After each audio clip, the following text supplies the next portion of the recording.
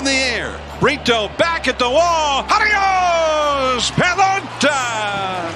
That's the type of manager that I'd like to be, which is the same every day. They know what they're going to get. They're going to get energy. They're going to get accountability. They're going to get structure, and they're going to get support. And I'm going to bring those things to the dugout in the clubhouse regularly. It takes hard work, and it takes humility, taking one step forward at a time, making one good baseball move after another. And I really feel like that's how we're going to get where we hope and intend to go.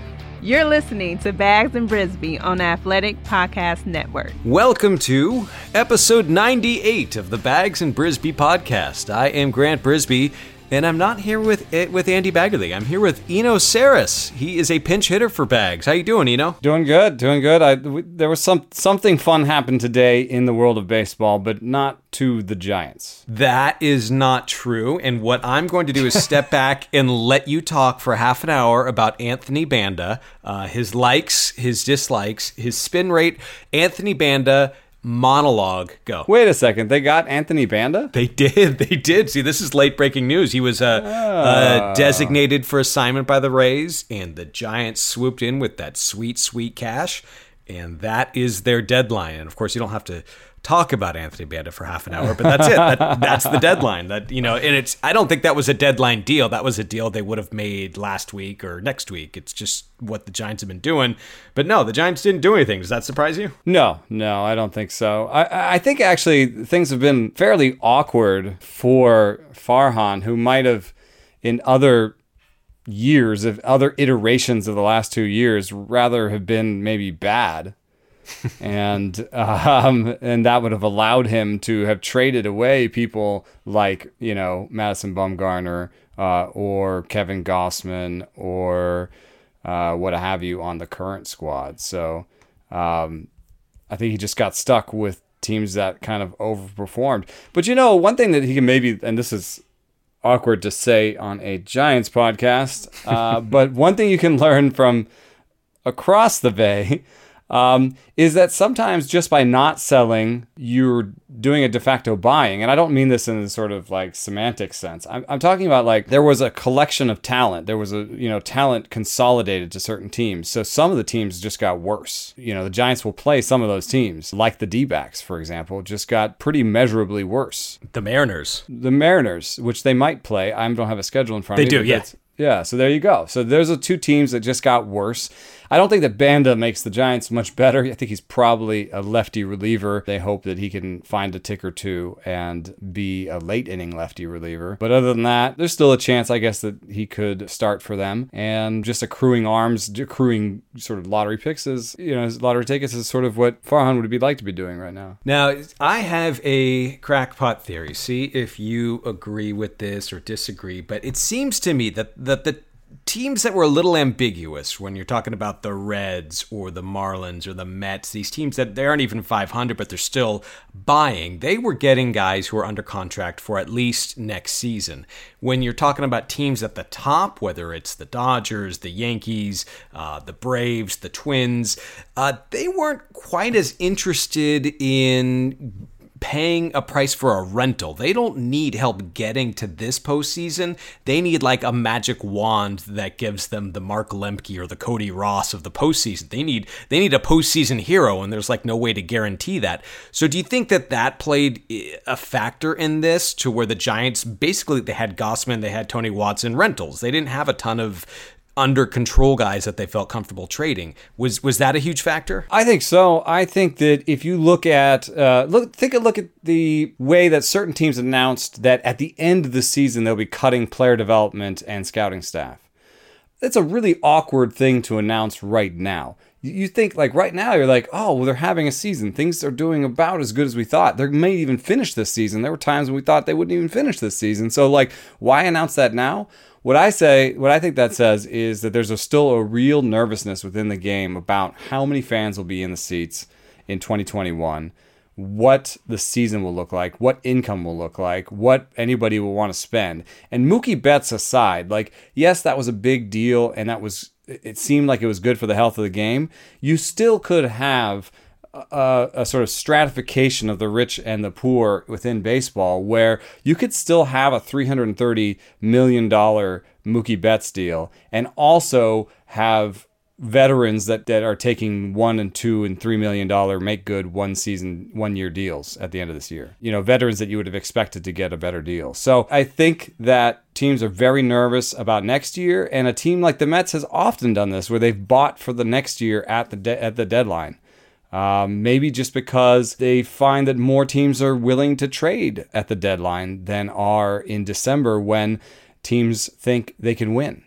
In December, every team thinks that they can build a winner. And in August, every team knows that, the teams that know they're not winners, are willing to trade. I like talking to you because you have an outsider's perspective and you're not necessarily tied up. You can be as honest as I cannot. And I'm curious what the outside perception of Kevin Gausman is, because, his ERA is 4.5. But his FIP is great. His strikeout to walk ratio is outstanding. Do you see this as someone who's going to get a fairly decent contract in this market?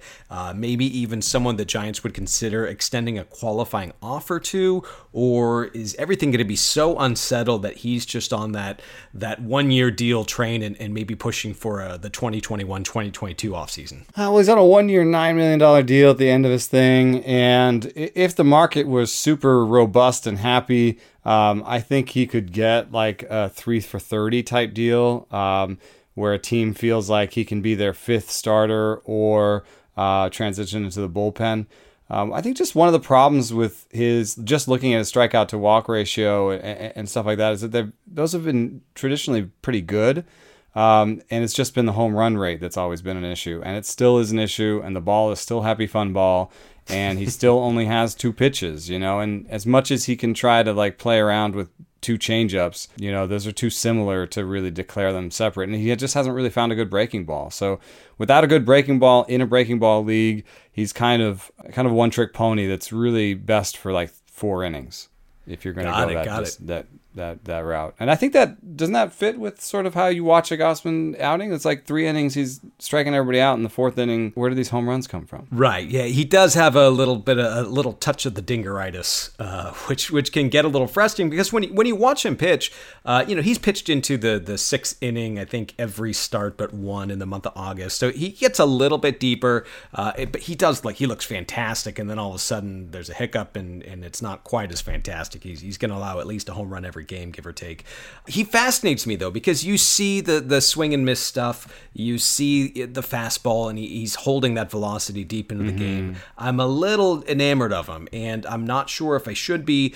But so let me ask you a hypothetical, in that if you're the Giants, and the Giants aren't going to, I don't know what their budget's going to be in a post-pandemic world, but I would think they would have money to spend, that they're not going to be able to spend all of it. It's kind of like Brewster's Millions. They're not going to be able to get rid of all the room they have under their budget.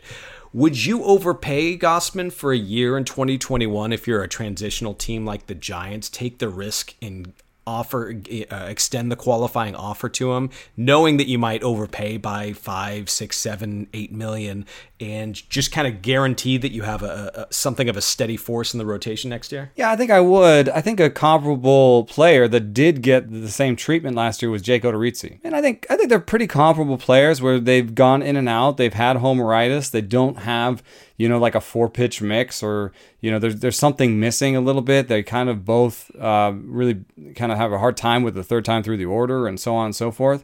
But they're useful. And the Twins, maybe the Twins were closer to contention than the Giants. However, the one thing that the Giants do is, since they have the money, maybe next year's trade deadline will be more robust, and you get something better for Gausman next year. Maybe the team is worse, and so you have more cover to sell next year. Or the team gets slightly better, and Gausman is like your 4th or 5th starter, and you found something else, So the one thing I do like about the Giants is they seem to put all the options on the table, And I think the qualifying offer will be on the table, and I think even like a 2 to 3 year deal at like 20 to 30 million would be something that they would consider, because you still need pitchers, And like, if you look at like the Padres or White Sox this year, you could have said before the season, it's a year too early. Now, I said, I think the Padres, White Sox, and Blue Jays are gonna be better this year. I think there's going to be a real move towards youth that's already happened in the game, but in a year where depth is super important, just having a lot of youth is going to be big. And I think that's come to bear for those teams. But imagine if you had, like, one thing I like about the Padres is they go and sign Eric Hosmer before they're good, you know? And they went and they made big deals before their window was open, so that when the window did open, they weren't caught behind, right? So you could sign Gausman for a 2 to 3 year deal and say, well, maybe we're good at the end of it or when he's gone, or maybe Elliot Ramos and Marco Luciano and Joey Bart are up next year, and we're thinking, oh God, I wish we had Kevin Gausman on our team, and we didn't let him go, you know? Let's pause to tell you about our sponsor today, Manscaped. Manscaped has you covered to keep the hair looking nice and trimmed and feeling fully supported.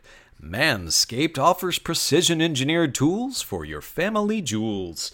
The Manscaped Boxer Briefs have optimal temperature control with their crop cooling technology while keeping your pride and joy supported.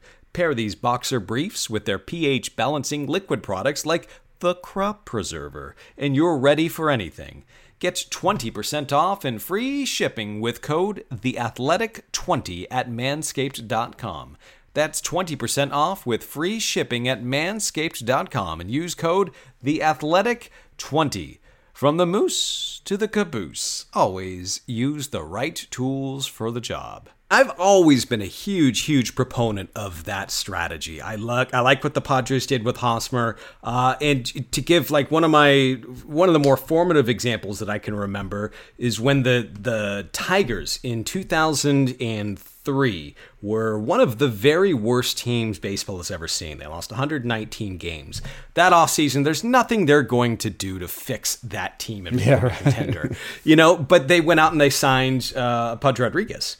And everyone's like, what are you doing that for? You're just throwing money down the drain, and they lost 90 games. And then they went into that offseason, and they spent a lot of money on Maglio Ordonez. And everyone's like, oh, gosh, they're throwing money down the drain again. Next year, they won the pennant. And, yeah, right. You know, it's like, I love that you get these players so you have them in place when the rebuild coalesces. Jason Worth with the Nationals was another one. It's so binary to look at it and say, no, this is a bad team. They shouldn't spend on free agency, and this is a good team, and they should. It's a little more fluid than that, and especially when you have a team like the Giants with a relatively deep farm system that should be spitting prospects out over the next couple of years. It's not just about if they're good enough to spend now. It's can you project what their needs will be in the future? And it's a very hitter-heavy farm system. So if you've identified a starting pitcher who can help you in 2021, 2022, go for it, because you might have the prospects in place. You might have the good team in place. You might have found another Mike Yastrzemski. Go for it now and see what happens. Yeah, the only internal guy that I see as being a part of the rotation in 2 or 3 years is Logan Webb, really. Yeah, I mean, I don't know much about Seth Corey. I'm not a huge prospect guy, but it's an extremely hitter-heavy system. If you're listing the Giants' top 10 prospects, you might have 1 or 2 pitchers sneak in there, whether it's Sean Jelly or Corey. But for the most part, you're talking Luciano, Bart, Ramos. Those are your heavy hitters. Canario, Toribio. I mean, those are the guys the Giants are counting on. So if you've identified a guy who still projects to be good in 2021, 2022, go for it. With that velocity, I mean, that's the one thing with Gausman is that fastball velocity is good, and production is tied to it, and it usually ages poorly. So to have him be 95 now is a good sign. That means that hopefully by year 3, he's still above 93, where that's around starting pitcher average velocity is 93 and a half. So, you know, you do these things where, like, you sign him and he's your number 2 starter when you're bad, and he's your number 4 or 5 starter when you're good. And then you just hope that the team sort of gets better around him. I could see them definitely re-signing when they get a little bit. I think they get 2 bonuses. You know, it's when this has actually been shown in the research. Matt Swartz over at Fangraphs did this, that free agents that sign with their own teams do better than free agents that sign with a new team. I think part of that is due to sort of self-scouting. Sure. You know, nobody can see Gausman better than the Giants right now in terms of work ethic, behind the scenes stuff. That could just be all of it, you know. But I think that the other part of it is that he is having a bit of a resurgent year himself. And so he will have good thoughts associated with the Giants. You know, Yeah. it's different than like the Reds call and are like, hey, we want to give you, if it's like 3 for 27 to the Reds or 3 for 25 to the Giants, you might take the Giants. Yeah, no, that's a good point. I'm going to switch tracks a little bit just because the Giants had a really acute need. If you could identify what they wanted to acquire at the deadline. What's that? Relievers. Yeah, no, exactly. I mean, they wanted a reliever. and so I was watching the trades fly by, and so the Padres, what they gave up for Trevor Rosenthal, what the Orioles got from the Rockies for Michael Givens. It seemed like there was a high price to pay, and I was okay with the Giants saying, hey, that's a little too steep for us. We don't care if the guy's under contract for next year or if he's a rental. It still seems a little steep. The one that caught my eye was Archie Bradley, though. I didn't think that was as steep as the other deals. It felt like the Reds didn't have to give up too much. And so I'm wondering, so the Reds gave up Josh Van Meter and Stuart Fairchild. I think Fairchild might have been in the back half of the top 10 for the Reds. If you were the Giants in this situation, have traded a prospect from their back half of the top 10 for Archie Bradley? I mean, the nice part of this is that Archie Bradley is also under control for next year. Yeah. So the biggest surprises to me were the trades of Starling Marte and Archie Bradley, because it's really hard to sell in this market for prospects because you don't have scouts and you don't have data, or you might have data and you don't know how much to trust the data. It's a data drop situation where teams are just dropping CSV files of TrackMan into like a bucket, Yeah. Why would you be like, oh yeah, the Astros, I'm sure this data from the Astros is perfect. And so I was really kind of surprised. But if you look at the return that the Diamondbacks get, it makes a little more sense because Josh Van Meter and Caleb Smith came over in the other deal that they made for Starling Marte. And one of the other pitchers that came from the Marlins, 3 of like the 5 players they got had played in the major leagues. And so I think that was important for data reasons. It was important for scouting reasons. And for the Diamondbacks, it was important for keeping the rebuild on the right schedule reasons, I think. They don't want a guy in A-ball right now. I think that they're a little bit closer to, they might be, there might be some epic battles between the Giants and D-backs in the near future. As those two teams sort of rebuild at the same time. But they're not rebuilding the same way because the D-backs maybe have less pressure to win now.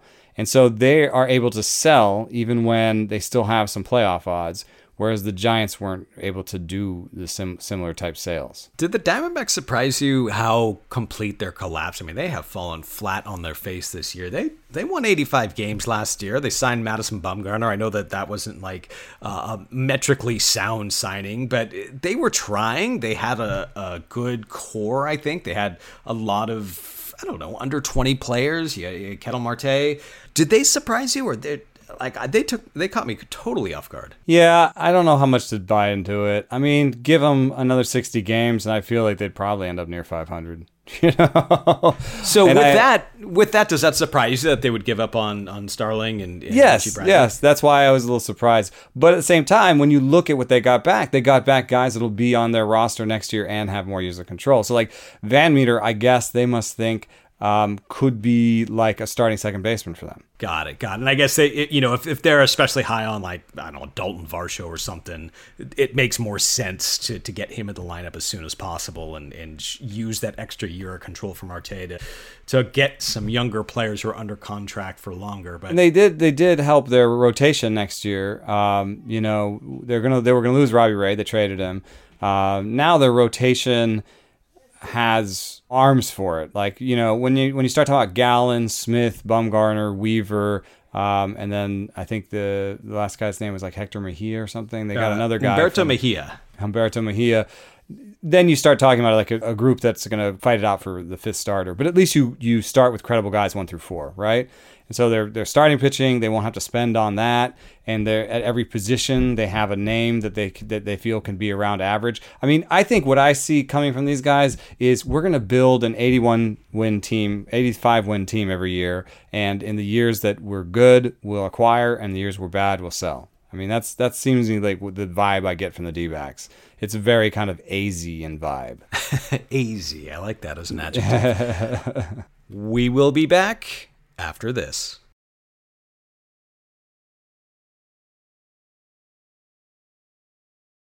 So if you are following the Giants, say, would you have rather had them do what they did, which is basically nothing, depending on how much of a fan you are of Anthony Banda, but just stay pat, don't sell, don't buy, just nothing, absolutely stand pat? Or would you have rather seen them do something what the Marlins are trying to do, which is to buy, sell, to, kind of move around, to be creative, to do things like trade to Caleb Smith, but they're also getting Starling Marte, so it's not a binary buy-sell sort of thing. They're being creative. Would you prefer the Giants to be creative or just say, nah, we're going to sit this one out? I hate to relate this to my fantasy league, but I have to say, I have a couple fantasy leagues that are super deep, 20-team dynasty. You're allowed to sign players wherever you like. For a while, I had my son signed. And he's 8 and he won't play baseball. But what I do want to point out is that the thing that gets you the most right now in baseball is a young major leaguer with years of control. Because prospects, nobody can see them, and the data is something to be wondered about. And so what you did not see in this trade deadline compared to other trade deadlines is a young player with 2 or 3 years of control left, more Clevingers. I think the Clevinger thing was an anomaly because of the whole COVID situation on the Indians. And instead, what you saw is mostly rentals go, and then some fairly good prices for guys with 1 year of control left after this.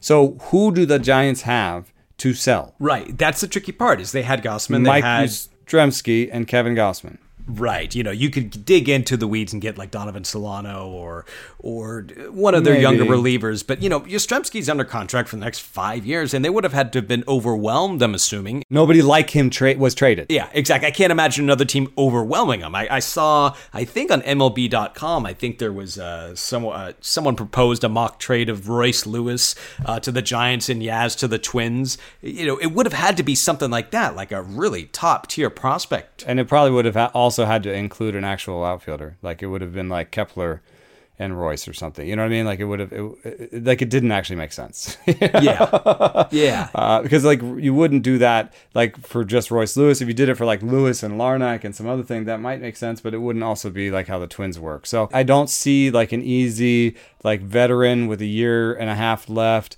that would have brought something back. Gausman would have been interesting, but that was a straight rental, so he would have gotten less than, who's he comparable to? The rental starting pitchers that went were... I think Mike Minor was one of them. Yes.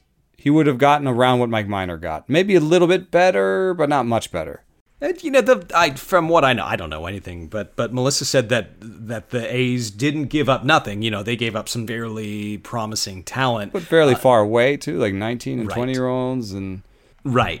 Guys you can dream on, but not necessarily, ta-da, here's the big reveal. Here's what we got. Here's the future of the franchise. One of them might be a defense and speed center fielder, which is not a very big trade piece in these days. So, yeah. So Gausman, they could have sold. I think you just go to war with this because you might actually put a qualifying offer on Gausman. And I think the bullpen problems are so severe that even if you did something where you sold Gausman and you got a prospect, but you also went and bought Richard Rodriguez from the Pirates, right? And you got a reliever that could help you in the next 3, 4, 5 years, you hope. But relievers are really hard to project year to year.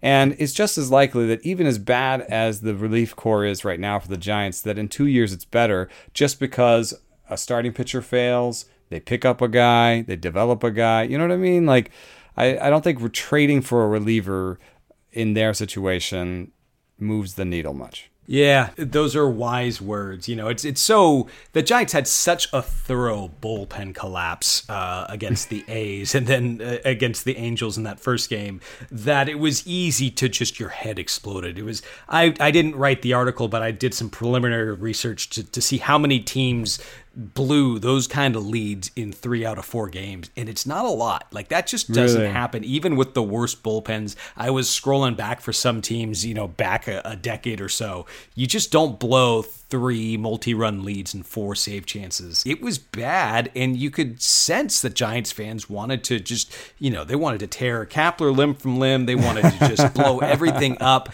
And then when they started winning, they were winning so handily that there wasn't a save chance. The bullpen didn't matter. Yeah, they didn't have to figure out who the closer was or who was going to get those innings. Because, I play fantasy, and, people have asked me who the Giants closer is, and I'm like, I guess it's Trevor Gott, but, A, he doesn't seem like he's very good, and B, he hasn't had a save chance in, a week, so I don't know.